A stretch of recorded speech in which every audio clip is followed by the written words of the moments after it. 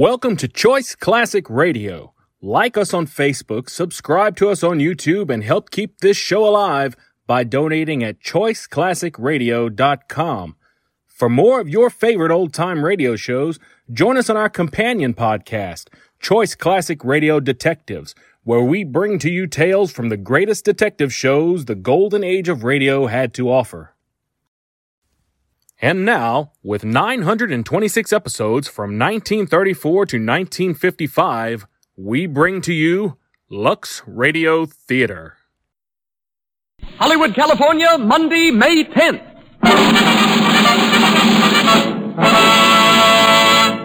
The Lux Radio Theater presents Joan Crawford and Franchot Tone in Mary of Scotland with Judith Anderson.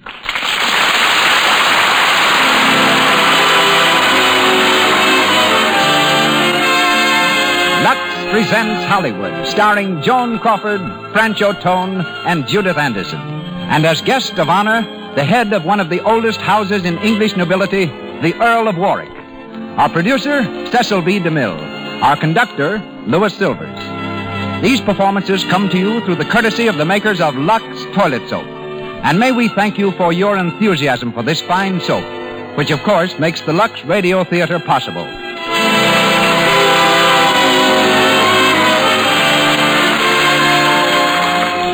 Now, I'm sure you have all heard men say something like this.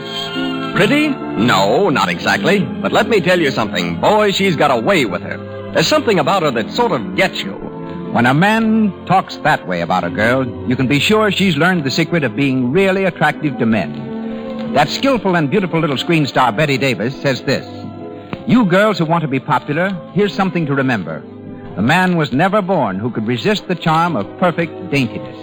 The least fault against it just ruins illusions, spoils romance.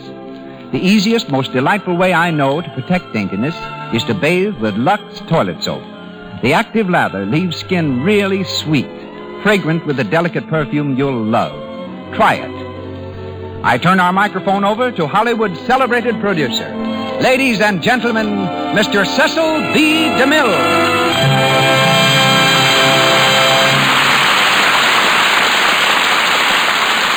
Greetings from Hollywood, ladies and gentlemen. The climax of tonight's play was created exactly 350 years ago, when in 1587, emissaries from the English crown entered the great hall of the castle of Fotheringay and read to a woman named Mary the memorable orders of Queen Elizabeth. Termed the most eloquent historical romance drama of our time, the story you will hear is the work of Maxwell Anderson. It brings us through the courtesy of Metro-Goldwyn-Mayer, Joan Crawford in the title role, and Franchot Tone as Bothwell, while Judith Anderson will portray Queen Elizabeth. Joan is one of the most earnest actresses in Hollywood. The next picture in which she will star with Spencer Tracy is named 3 Rooms in Heaven. From Cornell University, Franchot Tone went immediately to the stage. We in Hollywood know him not only as a fine actor, but as one of our most civilized, charming, and best-liked neighbors. He comes to you shortly on the screen in MGM's They Gave Him a Gun. In Judith Anderson, Broadway lends us one of its greatest dramatic actresses, last seen in Hamlet, The Old Maid, and Come of Age. Now, back through history, back to the kingdom of the north, to Scotland, land of lakes and heather, of pibrochs and bluebonnets and bagpipes, of tartan and tam o'shanter, back to a day when one throne stood in Edinburgh and another in London, back to romance, as the Lux Radio Theater presents Joan Crawford and Franchot Tone with Judith Anderson in Mary of Scotland.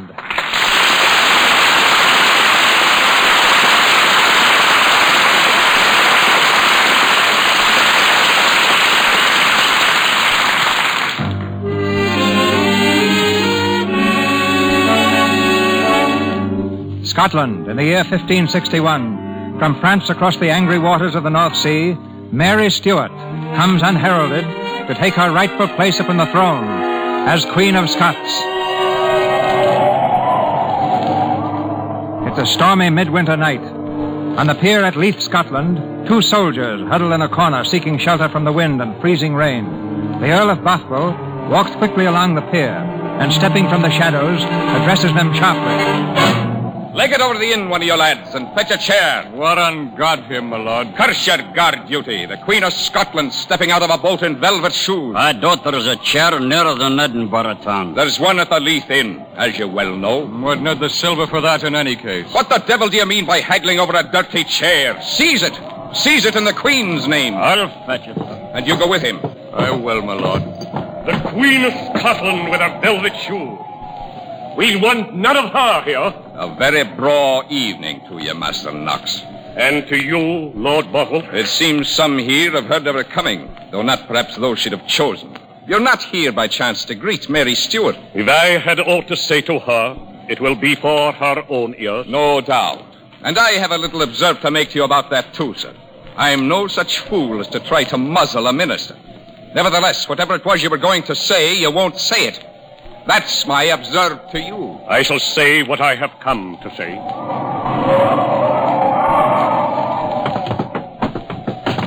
Clear at the steps for the Queen. She's coming off the boat. That you are Queen would be known if the world were stripped of subjects. The very trees and frozen mountains would bow down to you, Your Majesty. I can well imagine.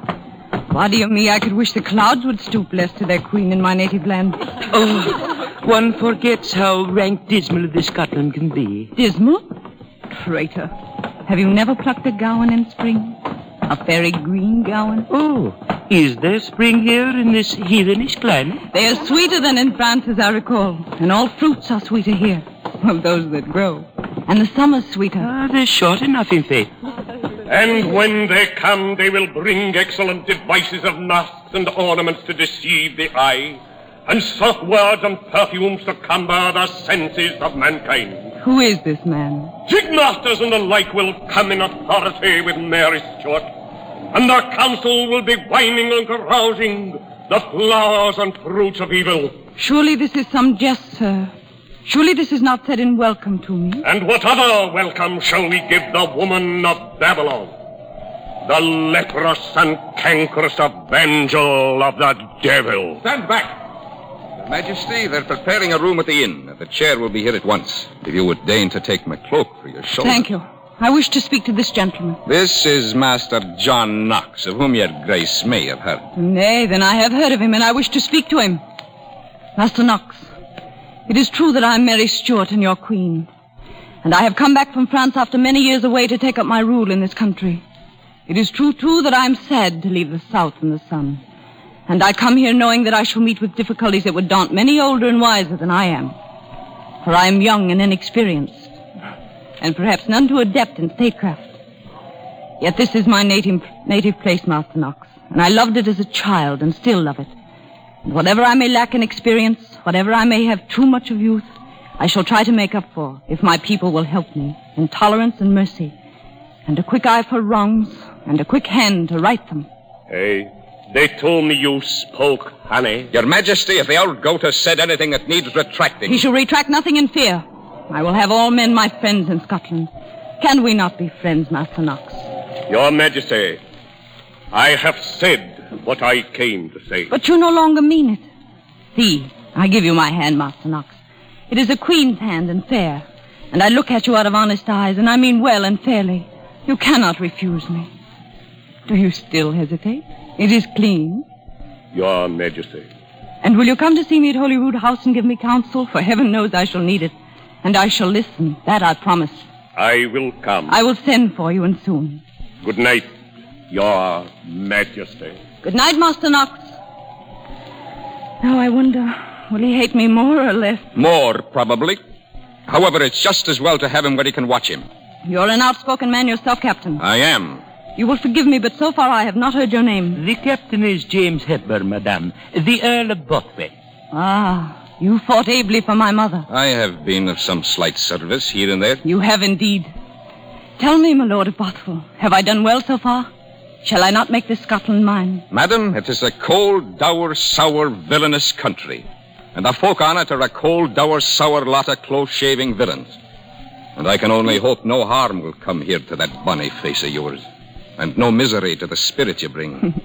Now here's a new kind of courtesy. You'll hear far and wide I'm no courtier, madam. But I have eyes, and I can see that the new sovereign is a comely lass. And a keen one. And I was for her from the first I saw her face. But from my heart, I could wish you a better country to rule over. Enough. Solemnly and truly, sir, it may be that they are not a happy race. But they have beliefs. And what they believe from the heart. Why, even this Master Knox believes. He believes whatever is to his own advantage. He split the country wide open over your coming and leads the pack against you. We'll have bloodshed over it yet. Bloodshed? And plenty. No. If I thought that, I should turn now and bid the mariners hoist sail and put back for France. I shall win. But I shall win in a woman's way, not by the sword. Let us hope so. Hope so? But I shall. I am no courtier, madam. I say, let us hope so.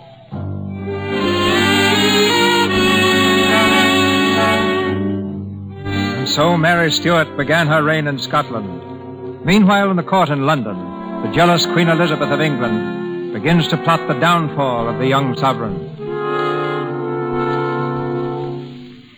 You said, Lord Burleigh, you had made some memoranda in regard to Mary Stuart. They are not in order, but the main points are covered. First, Mary Stuart has crossed from France to Scotland against your advice and without your safe conduct. Yes? Second, she has been crowned Queen of Scotland. This also against your wish and in defiance of your policy. Yes? Third, she is next heir after your Majesty to the throne of England and is held by some to be the rightful Queen of England at the present time. Out with it, then. What must be done? She must be defeated. Truly, but not so quick. Not so quick with wars and troops and expenses. Have you no better counsel? In all my reading, I have found no case of a sovereign deposed without violence. Milord, it is hard to thrust a queen from her throne. But suppose a queen were led to destroy herself, led carefully from one step to another in a long descent, until at last she stood condemned among her own subjects, barren of royalty, stripped of force, and the people of Scotland were to deal with her for us. Can this be done? She is a woman, remember, and open to attack as a woman. We shall set tongues wagging about her. And since it may be true that she is of a keen and noble mind, let us take care of that, too. Let us marry her to a weakling and a fool.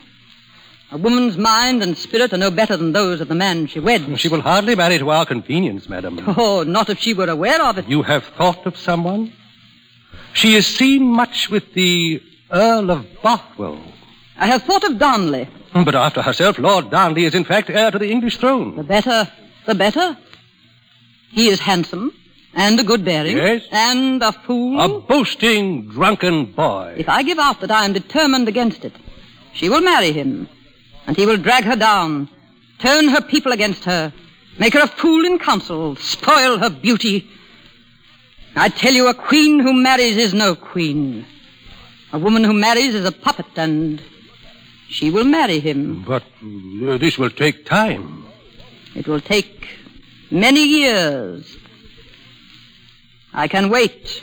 And we shall need many devices. You shall not find me lacking in devices. In the word to drop here, the rumor started there. It will grow up about her in whispers that she is tainted in blood.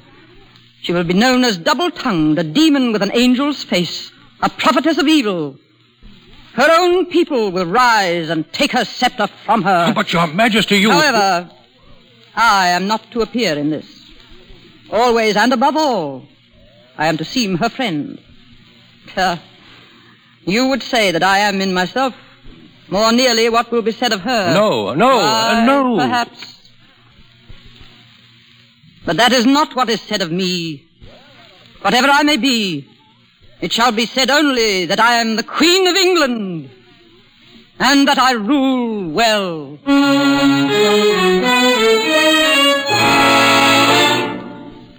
With expert prompting from Elizabeth in England, the court of Scotland fast becomes involved in a morass of lies, deceits, and petty intrigue.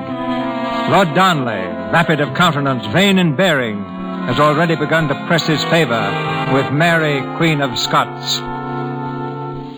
Mistress Beaton, is it true that our sovereign is inaccessible this day? Quite true, I fear, my Lord Darnley. Oh, heaven help the man who tries to woo a queen. Lord Darnley is to remain within call. It is Her Majesty's pleasure. Oh, well, that's something.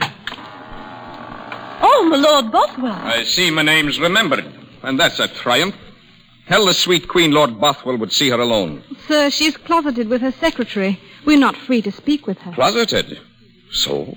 I like not that word closeted. Who is there here can speak with her and tell her? My lord, she has spaced this day off into hours. So many to each, and I fear your name is not scheduled. I've been sloughed off much the same way, my lord. Run along, then. And practice wearing that tin sword you got hung on you before it tripped you. Tripped me? Aye, run and play. This one's been used. The nicks along the edge were made on tougher than you. Tell my lady queen I wish to see her, now. My orders are strict, my lord. Her Majesty has great problems of state. And they concern me more than some others. Now I've argued enough with women and women-faced men. A room's a room and a door's a door. Shall I enter without warning, or will you announce me to her? Your Majesty. I will speak with my lord alone. Do I find you angry? At these pests and midges. You saw me yesterday. I have been standing since this early morning. I and some 100 crows out in a coppice on the cliff's edge, waiting for the smoke to rise from your breakfast chimney. And by the Lord, these crows are a funny company. I've had 4 full hours to study them. You come to tell me this? I come to tell you I've never shown such patience for a woman. Not in my life before. When I would see my girl, why, I must see her. Your girl? Give me leave, since I'm a queen with a kingdom to reign over, to queen it once in a while. I tell you truly, I've the manners of a rook. For we're all crows here, and that's what's understood in this town. But I could be tame and split my tongue with courtly speeches if I could be sure of you. If I could know from one day to another what to make of your ways. You shut yourself up with secretaries and ministers, harking for weeks on end to that truffle, while I perch me on the rocks and look my eyes out. Mm-hmm. When I was but 13, a pretty lad fell in love with me. He'd come, afternoons, late midnight, early dawn, sopping with dewfall. He'd stand there waiting for a glance. I've never had such tribute. This is no boy. This is a man comes beating your door in now. It may be you're too young to know the difference, but it's time you learn. You've had your way, my lord. We've spoken, though I had no time to give. And now, with your pardon... You'll go about the business of marrying someone else. I cannot marry you.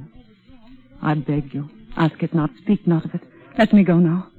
They've made a slave of you. This half-brother of yours, this fox of a Maitland, this doddering Châtellerault. What they'd like best of all is to wreck you, break you completely, rule the country themselves.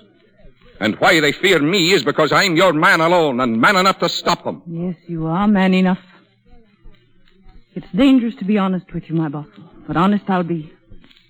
Since I've been woman-grown, there's been no man save you, but I could take his hand steadily in mine, and look in his eyes steadily, too, and feel in myself more power than I felt in him. All but yourself.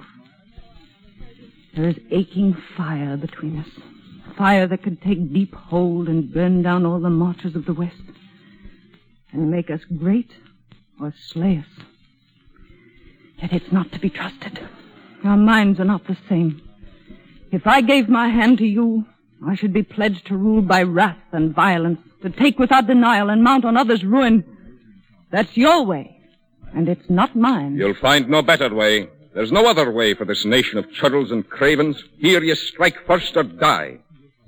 Your brother Murray seeks your death.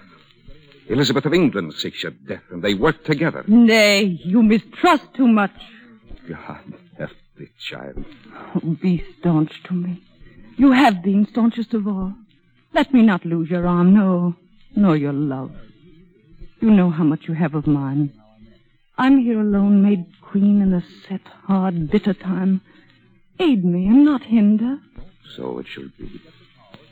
Lady dear, do you use guile on me? No, sweet. I love thee. And I could love thee well. Go now and leave me. We've been seen too much together. You must lay this hand in no one's else. It's mine. I have but lease on it myself. It's not my own. But it would be yours if it were mine to give.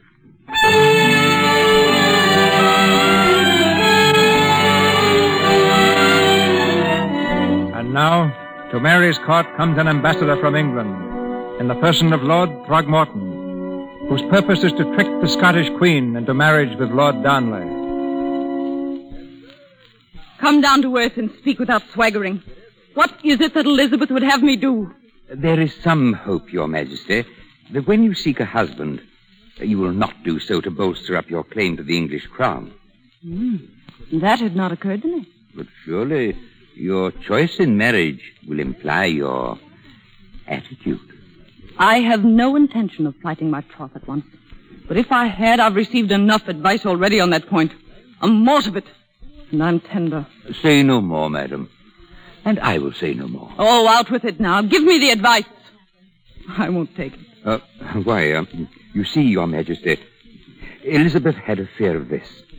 The young Lord Darnley has come north against her will. Why he's here, we don't know.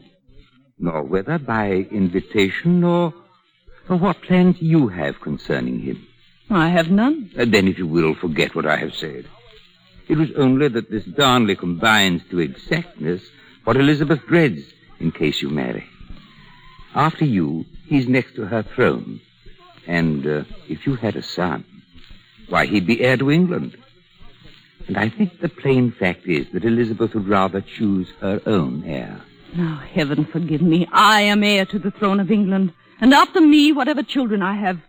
Is it part of her love to cut me off from my right? In brief, my queen has wished that you might choose Bothwell or perhaps some other. And that's the message. We're down to it at last. Lord Throckmorton, I marry where I please, whether now or later. And I abate not one jot of my good blood's lien on the English throne. Nay, I shall rather strengthen it if I can. This will hardly please. I could hardly expect it would. But I, too, am a power, and it matters what pleases me. This was all? This is all I am commissioned with. I shall see to your safe conduct.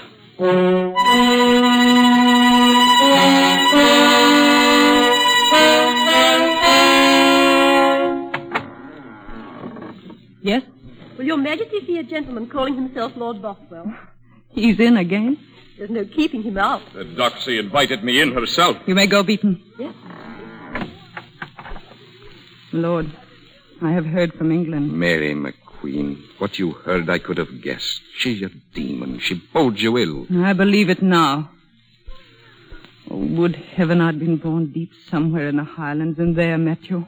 A maid in your path and you but a Highland bowman who needed me. Why, if you love me, Marie, you're my maid and I your soldier. And it won't be. Aye, it will be. Look, Bothwell, I'm a sovereign and you obey no one. Were I married to you, you'd be king here in Edinburgh. And I'd have no mind to your ruling. They'll beat you alone. Together we could cope them. Love you I may, love you I have, but not now and no more. It's for me to rule, not you. I'll deliver up no land to such a hothead. If you'd been born to the blood, I'd say, aye, take it. The heavens had a meaning in this. The royal blood's in me. I will have no master. Nay, I am jealous of this, my Stuart blood. Jealous of what it has meant in Scotland. Jealous of what it may mean. They've attacked that blood and I'm angry. They'll meet more anger than they know. And who has angered you? Not I. Elizabeth. I thought so. She's afraid if I'm half a prophet that you'll marry me. No, her fears run the other way. She's afraid I'll marry Darnley and threaten her throne, and so I might. Will you tell me what that means? I mean, if I have a son, he'll govern England. And so he might if he were mine, too. Nay, might. But it must be. She dares to threaten my heritage. Does that mean Lord Darnley? Aye, lady, will you stoop so low to choose a weapon? This is not worthy of the girl I've known. Am I to be ousted by a papejay? An end of mouldy string? You take too much on yourself for the future. Think of us, and the hours close on us here we might have together. Leave something to the gods in heaven. They look after lovers. Oh, what's a little love? A trick of the eyes, a liking to be set beside the name you'll have forever or your son will have? You don't offer enough, Lord Bothwell. You're not true in it, and I'm not true to myself and what I feel for you. I'm no lute player to languish and write sonnets when my lady says me nay. But when the tug begins around your throne, you'll be lost without me. Try no threats toward England. It will tax a hardy man all his time to hold what you have. We differ there, too. What I have, I'll defend for myself. If you marry this Darnley, I take away my hand. Oh, before heaven, he believes he's held me up so far, and that I'd fall without him. I believe it, and it's true. Darnley, No miracle could make him a king. He's a fool, and he'll rule like a fool. We shall see, Lord Bothwell. Well, I'm sped. My suit's cold. But by heaven, lady, Darnley, he sticks in my craw. I can't go him. Will you learn, Lord Bothwell, that this is not your palace, but mine? Or must you be taught that lesson? There's been a bond between us. We'll find it hard to forget. You may, not I. I've set my face where I'm going. Last got Themdy. You've seen the last of me. I've given no leave for departure, Lord Bothwell. I need no leave, nor leave-taking. You see no more of me.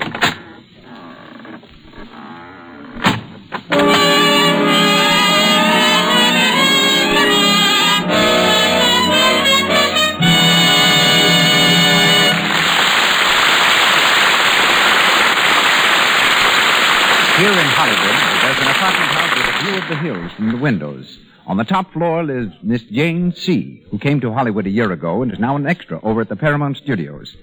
Today, she's home early to greet a friend just arrived from New York. Let's listen in. It's a break that Betty's away, so you can use this bedroom the whole 2 weeks you're here. There, I've cleaned out the top drawers there, and there's room in the closet. Oh, thanks, darling. I'll hang my dresses up right away. We can talk while I unpack. Heavens, this bag was stuffed and something's dropped on the floor. I'll get it. Oh, it's under the bed. Here it is. Wait. Well, there's 2 of them. 3 of them. For Pete's sake, Lux toilet soap. Certainly, darling. Never go anywhere without it. No cosmetic skin for little Nettie. You know, unless cosmetics are thoroughly removed... You're explaining to me, and after I've been in Hollywood for a year. Well, Ned, old girl, I'll have to hand it to you. We may be able to tell you something out here about how movies are made and show you the Coconut Grove or the Brown Derby, but we're not going to be able to tell you a thing about smart complexion care. It's because Lux toilet soap has active lather that it guards so effectively against cosmetic skin, little blemishes, enlarged pores, dullness. It carries away every trace of dust, dirt, stale rouge, and powder. Use it before you put on fresh makeup. Always before you go to bed. Use it regularly. You'll learn why 9 out of 10 screen stars use it. At home in their own luxurious bathrooms and in their studio dressing rooms as well. Now, back to Mr. DeMille. Joan Crawford, Franch O'Tone, and Judith Anderson return to us now in Mary of Scotland.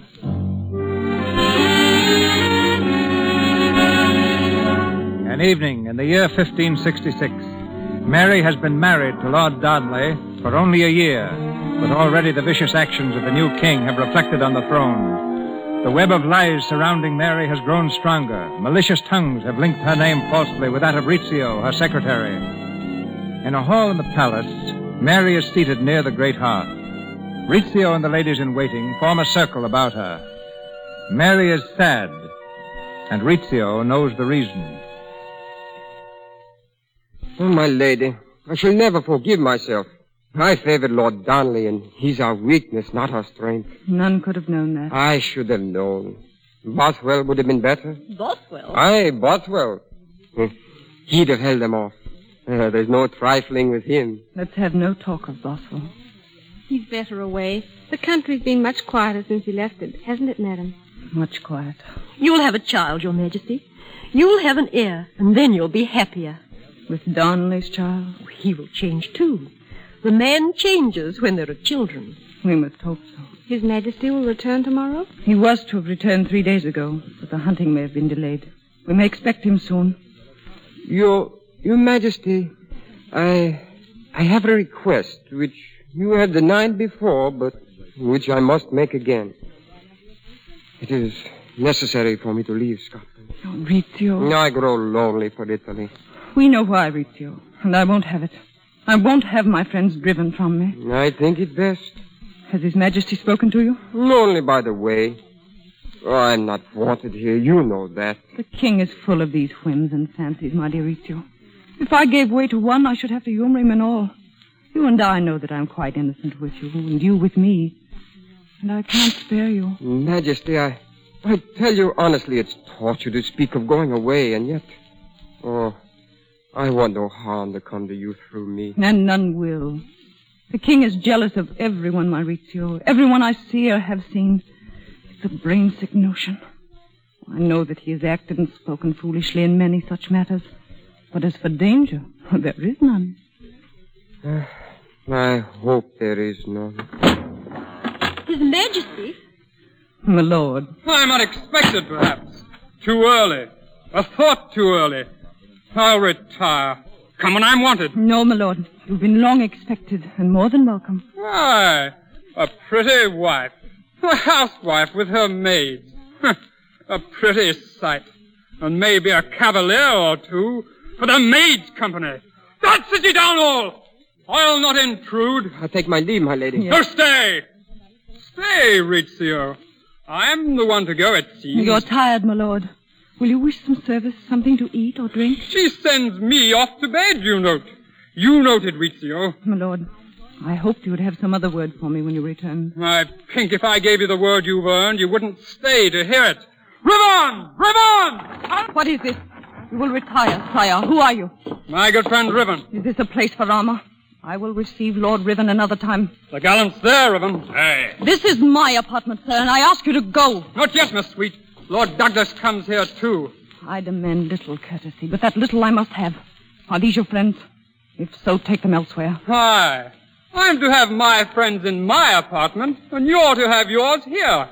That fellow Rizzio with the kinked hair there. That's he, the one we have in question. He, I tell you, that Italian spawn. Your Majesty. Take him! No, Lord Douglas, Ribbon. Whatever you have in hand here, put no faith in this king I've crowned and set beside me. His word is a paper shield. I'm king in this country, mistress, and I know my rights. Let me pass. Nay, lads, Miss Hood says nay. My queen. Try, Rizzio. We'll take care of him. No. Douglas, I'll remember this. You murdered him. You pack of filthy cowards. Yea, and done well. Done well. Oh, fools and cowards. Oh, Rizzio. It was I wouldn't let you go. You might cover that sight. Is he dead, Vito? Yes, madam. Oh, you do well. You do well, all of you. You shall answer for this. There'll be no answering. We know what we know about you. You pitiful dolt. To think such a calf should rule, and at my choosing. God may forgive you, not I, and Rizzio. Take yourselves out, you pollute the dead to stand there. Come, we've done our work. And well done, too. Rizzio. He wanted to go to Italy. Madam, take care. The blood will stain your dress. Oh, if that were all. This blood will bring more blood after. Now I see. Before I reign here, clearly there will be many men lie so for me. Slain in needless quarrel. Slain, and with each one with blood distilled but once, like his. Oh, I tell you, Beaton, my soul is aghast at this blood spilt for me. And yet it hardens me, too. These are their manners. This is the way they go to work. I shall work on them, and not too lightly. They think of me as a girl, afraid of them. They shall see. And yet my mind believes nothing of what I say. I'm weak as grief stripped and wept out before them.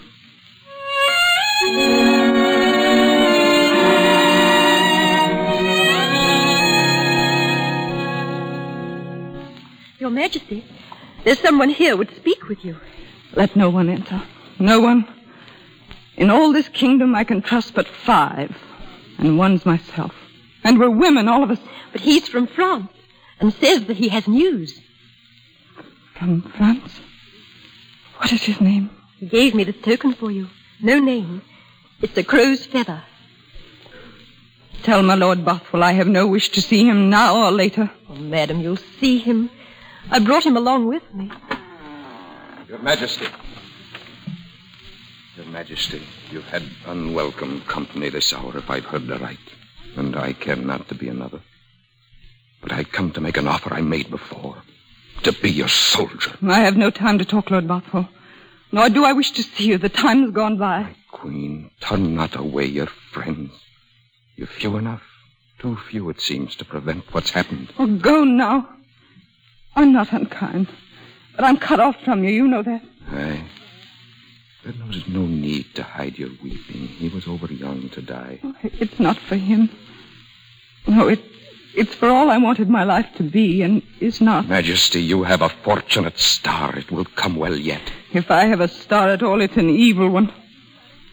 To violate my room, kill my servant before my eyes. Oh, how I must be hated. They'll pay for that. Perhaps. I've taken an oath they'll pay for it. Your Majesty, I wearied of France and exile, wearied of the sun and wine, and looked north over the water, longing for fog and heather in my own country. Further, the news was none too happy from Scotland. They want your throne and plan to have it. But I mean to live in this land and mean you to be queen of it. The Earl of Bothwell is home and spoiling for a fight. Before day dawns, they'll hear from me. Lord, I thank you. Give me no thanks. I like a fight too well to pretend it's a virtue. You have no army. I have my border men. Lord Huntley's joined with me in his Highland kilties. If you'd call your clans, we could drive them to the wall. It's a war, then. It's war already. They've turned your Darnley against you. They'll use him as long as they need his seal. It's in the wind. This Darnley has not long to live. I'd have no hand in that, nor you. Lady, I need you and you need me. But I'll be cursed if Darnley's needed on this earth. You have never yet learned how to take an order. And never will, from man or woman living, sovereign or knave. I have not been conquered and will not be. But I offer you my loyalty, and it's worth the more for that. You shall be my Lord Admiral and act for me. Yes. And to that let me add how my breath caught when I knew you were here. Hoping, I know not what. Things not to be, hopes I must strangle down. Oh, Bothwell. Bothwell, I was wrong. I loved you all the time and denied you. Forgive me, even too late. I tell you, we shall be happy yet. No, for I think I've been at the top of what I'll have, and all the rest is going down. You're weary. You've borne too much. They shall pay for this. Come no nearer, my lord. It's not ours to have. Go now. Yes, your Majesty. Yet I tell you, we shall be happy. And there will be nothing not ours to have.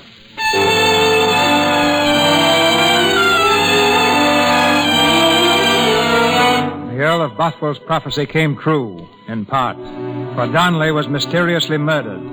And some months after his death, the Queen and Bothwell were married. But their happiness was short-lived, for rumors again beset the throne. Rumors that Bothwell himself had murdered the king and set himself up in his place. Scotland was split in two, and the nobles arrayed themselves in battle against their sovereign. At a parley in Dunbar Castle, Murray, the Queen's half-brother, addresses the vanquished Earl of Bothwell. We have little to gain, Lord Bothwell, by a conference with you. The battle is ours. The Queen is prisoner to us. But to spare ourselves further bloodshed, and spare you bloodshed, we grant this respite and ask that you surrender without conditions. No. No, I thank you. Moreover, Murray, if your turn's to be foremost in this council, we'll stop now and argue the matter outside. Be patient, my lords. We're here to make terms, as you are, Bothwell. The Queen and you have been defeated. We made war on you because you two were married, and because she planned to make ye king. You make war on us like the pack of lying hounds you are by swearing in public and in court that we killed Darnley so that we might marry. You've won with that lie. May your mouths rot out with it. And now, what do you want? What do you ask of us? First, that you leave Scotland. That's easily said. What else? Why, next, that the Queen should delegate her powers to the Lords of the Council, those you see before you. I see them. And bind herself to act with our consent only. No more? No more. Then here are my conditions. I will leave and trouble you no more. If you pledge your word that the Queen's to keep her throne and her power intact, without prejudice to her rights. But if you dare encroach 1 inch on her sovereignty, guard your gates, for I'll be at them. Aye, you make your terms. Aye, I make mine. Defeated, I still make mine, and you'll do well to heed them. I shall want leave also to see the Queen for a moment. You know our answer. Then look to yourselves. Take his terms, my Murray. Are we to fight a war and win and toss the spoils away? Find some agreement, for I'm in haste. And if you say no to me, I've other plans. I say let him go and leave her the throne. And if you do, this sword stays in a scabbard, and lucky for all of you. You give your pledge? Lord Maitland. I give my pledge, Lord Bothwell, for all here present. We have not rebelled against the Queen and will not. If you are banished... Then give me leave to speak alone with her. With the Queen? Aye, for a moment.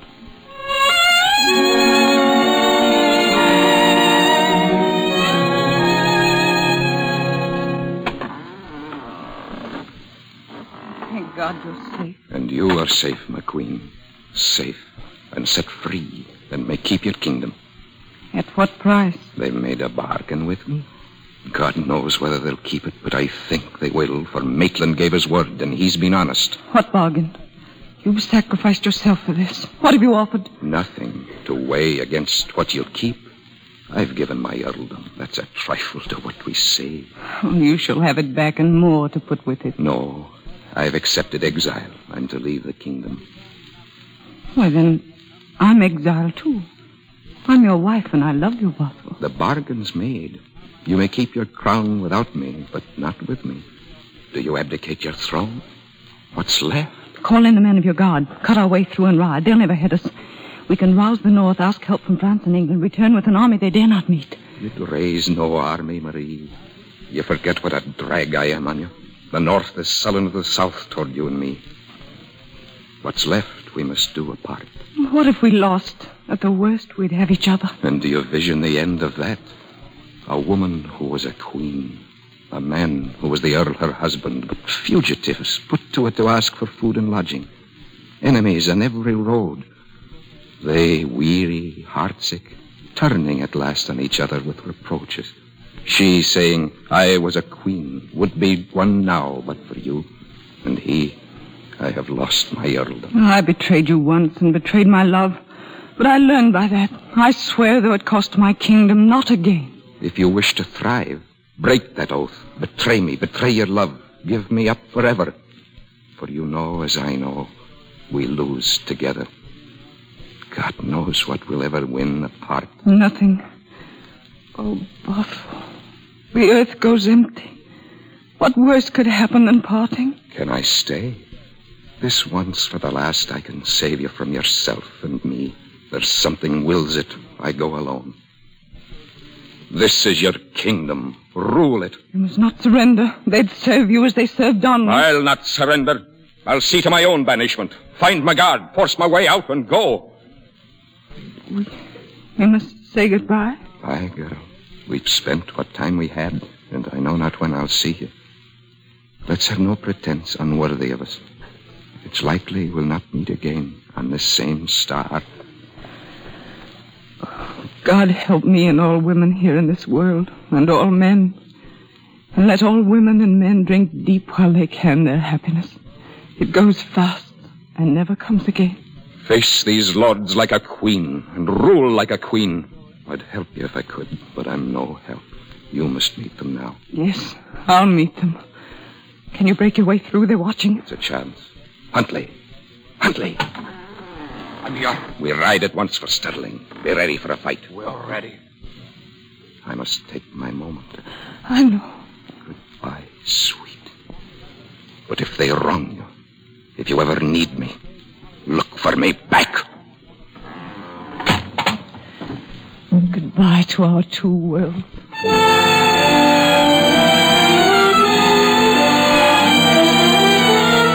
Our horses, Huntley. Here, my lord. Away, then. Waste no time. Who's there? It's Bothwell. Bothwell, hit him off. Uncle! Pistol him! Pistol him!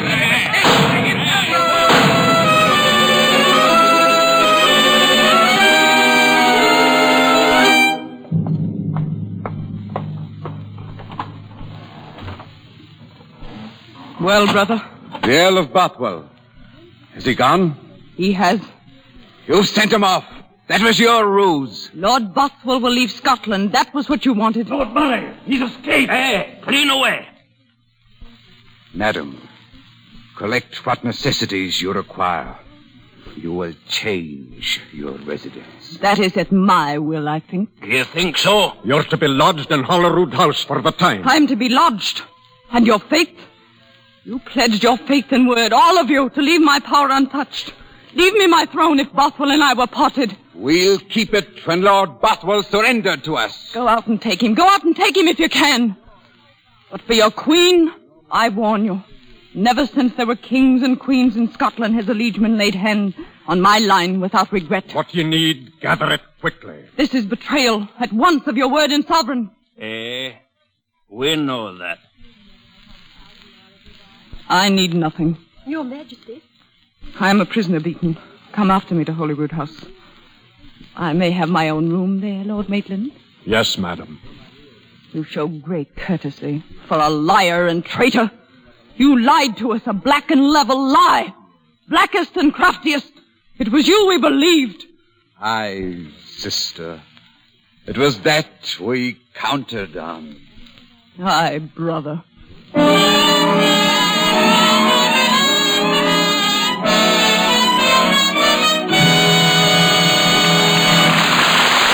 Pause for station identification. This is the Columbia Broadcasting System.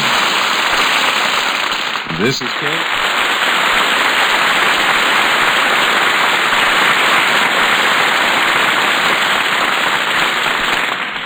Mary of Scotland, starring Joan Crawford, French O'Tone, with Judith Anderson, is resumed in a moment. In the 16th century, when our play was being enacted in real life, among the closest advisors of Queen Elizabeth were the Earl of Warwick, his younger brother, the Earl of Leicester, and Leicester's son, Essex. Tonight it's my honor to introduce the present Earl of Warwick, member of a family which for centuries has been among the most distinguished in the British Empire. Nephew of Anthony Eden, England's Foreign Secretary, our guest recently arrived in Hollywood. Here, under the name of Michael Brooke, he makes his debut shortly as a motion picture actor. Ladies and gentlemen, Charles Guy Fulk Greville, Baron Brooke, and 7th Earl of Warwick.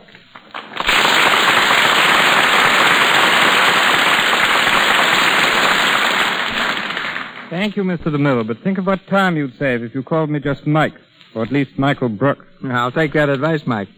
Queen Elizabeth doesn't fare so well in tonight's play. Do you think we do her an injustice? All I can say, Mr. DeMille, is that Elizabeth did what she thought best for England, just as Mary did what she thought best for Scotland.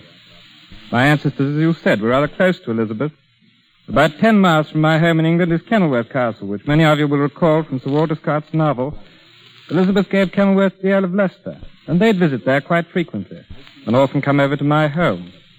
As a matter of fact, I still sleep on what was called Elizabeth's bed. It's a fine old bed with enough room for 5 people if we ever get crowded. I also have her fiddle. When she owned it, it was about 200 years old. So today it's really an antique. It's beautifully carved, and in spite of its ripe old age, can still be played. Do you have any of Queen Mary's belongings? No, but I've seen several. There's a house near mine which belongs to the Throckmortons. I've been there many times. They own one of the garments worn by Queen Mary when she met her death. Also near Warwick at Sulgrave is the ancestral home of George Washington. And Shakespeare's birthplace at Stratford. Shakespeare was alive at the time of your play tonight.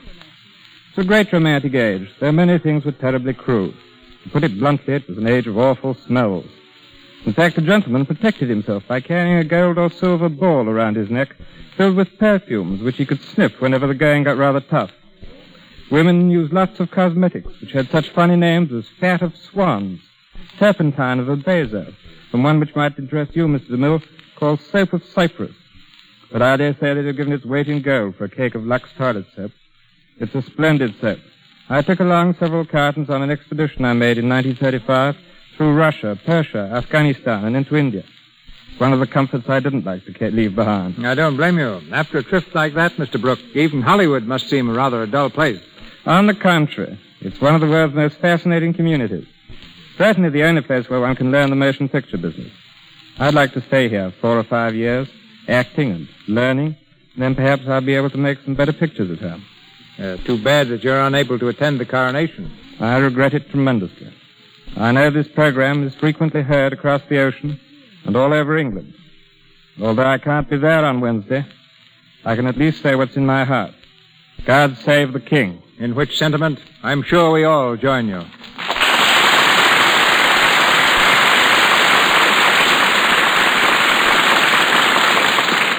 Mary of Scotland, starring Joan Crawford and French O'Tone with Judith Anderson.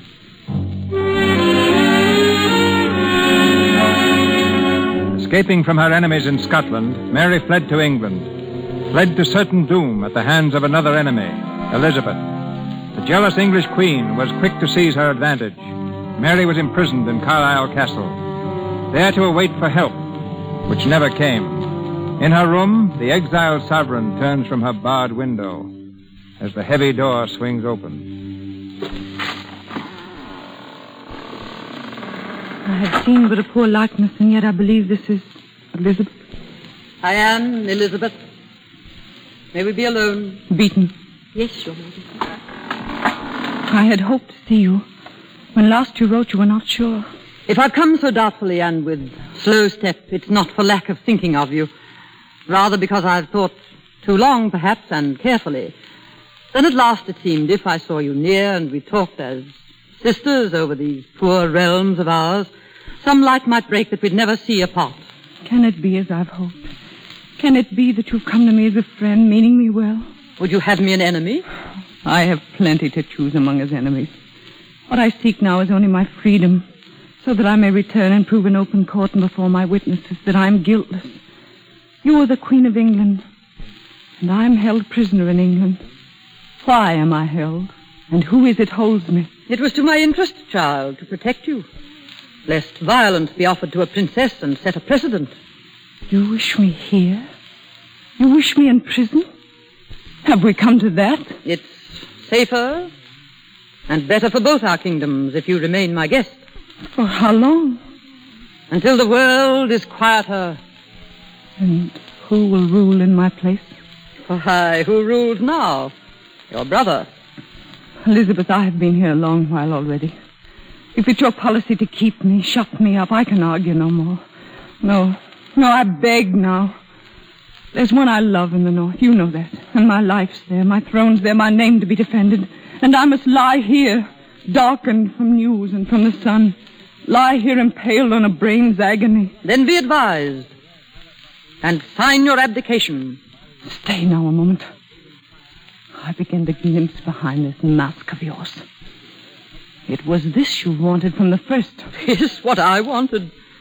Why, I'm no witch to charm you. I make no incantations. You came here by your own road. I see how I came. Back, each step the wrong way. And each sign followed as you'd have me go. It was you who forced Bothwell from me. You there and always. Your life was a threat to mine. Your throne to my throne. Your policy a threat. And you'd take my life and love to avoid this threat? Nay, keep your life and your love too. The lords have brought a parchment for you to sign. Sign it and live.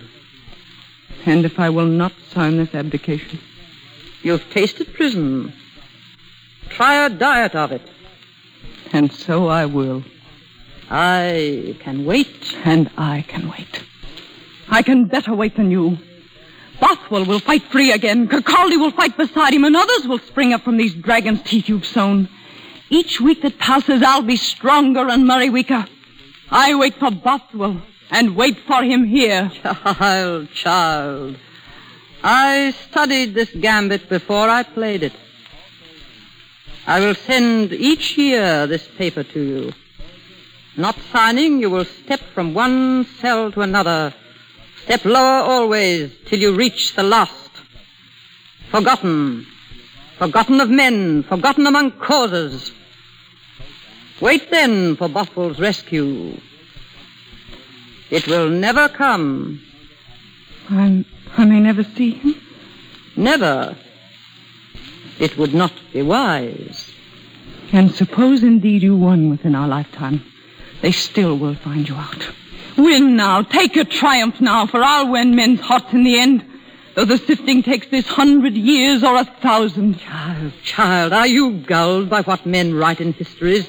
This or that, and never true. It's not what happens that matters, but what men believe to have happened. They will believe the worst of you, the best of me. And still I win. A demon has no children, and you have none, will have none, can have none, perhaps. Leave me here and set me lower this year by year as you promise. Still I win. I have been a woman, And I've loved as a woman loves, lost as a woman loses. I have borne a son, and he will rule Scotland and England. You have no heir. A devil has no children. By heaven, you shall suffer for this. But slowly. And that I can do. A woman can do that. Come, turn the key. I have a hell for you in mind, where you will burn and feel it. Live where you like and soft play. Once more I ask you, and patiently, give up your throne. No, devil. My pride is stronger than yours, and my heart beats blood such as yours has never known. And in this dungeon, I win, here alone. Then, good night. Aye, good night. Beaten. You will not see your maids again, I think. It's said they bring you news from the north. I thank you for all kindness.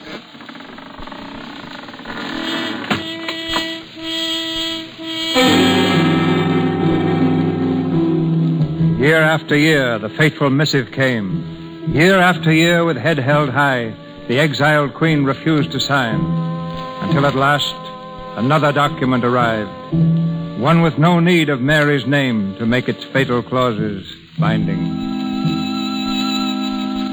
This, then, my good lord, is the warrant? The warrant for your death, milady. Signed by Elizabeth, and by her my fate is sealed, and yet not death. For I have died these 20 years 1,000 deaths, with each one worse than that which went before. I welcome then these tidings, and I pray to God the end of all my bitter suffering is at hand. Tell your queen, my lord, that I am ready.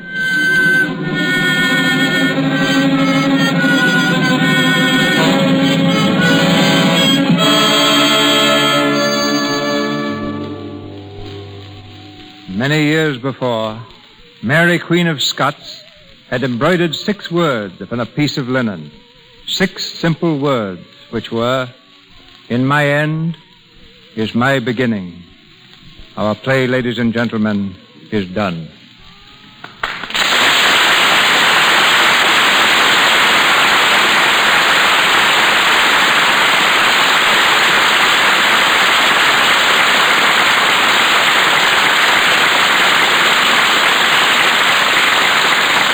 Leaving the royalty of ancient Scotland and England, we bring you the royalty of modern Hollywood and the stage in a brief interlude with our stars, Joan Crawford, Francho Tone, and Judith Anderson.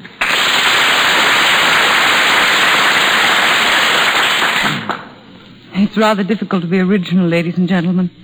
And what you want most of all to say is simply thank you. I think you might express our appreciation of the Lux Radio Theater, Joan. That's right. But personally, I feel indebted not only to the Lux Radio Theater, but also to Lux Toilet Soap. Well, I was coming to that, Judith. I think everyone should at least try Lux Toilet Soap. And if they're like me, they'll keep on using it.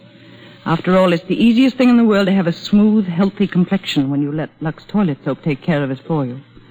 And certainly there's no doubt that a lovely complexion is very important to women. That's exactly the way I feel, Joan. Mr. DeMille, what are we going to listen to? The Lux Radio Theater next Monday night.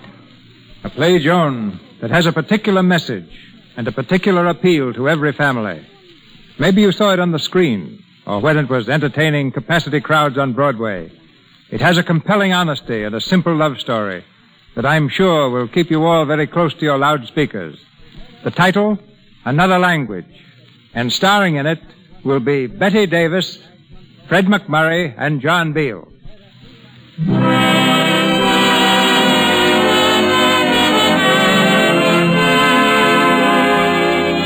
Our sponsors, the makers of Lux Toilet Soap, join me in inviting you to be with us again next Monday night when the Lux Radio Theater presents Betty Davis, Fred McMurray, and John Beale in Another Language. As a special guest of honor, you will hear also from the mother of our president, Mrs. James Roosevelt. This is Cecil B. DeMille saying good night to you from Hollywood.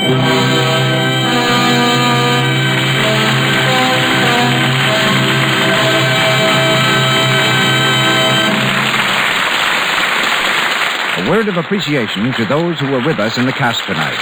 Edward Cooper as John Knox, Kenneth Hunter as Burley, Vernon Downing as Darnley, Walter Kingsford as Throgmorton, Vernon Steele as Maitland, Leo McCabe as Moray, Phyllis Coghlan as Mary Beaton, and James Eagles as Riccio.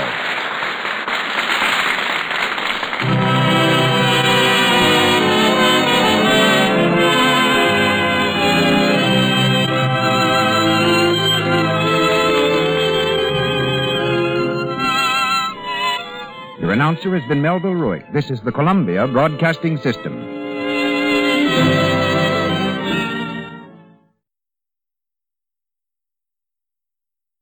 That concludes today's episode. We'd like to thank you and remind you to donate at choiceclassicradio.com. Remember, your donations make episodes like this possible.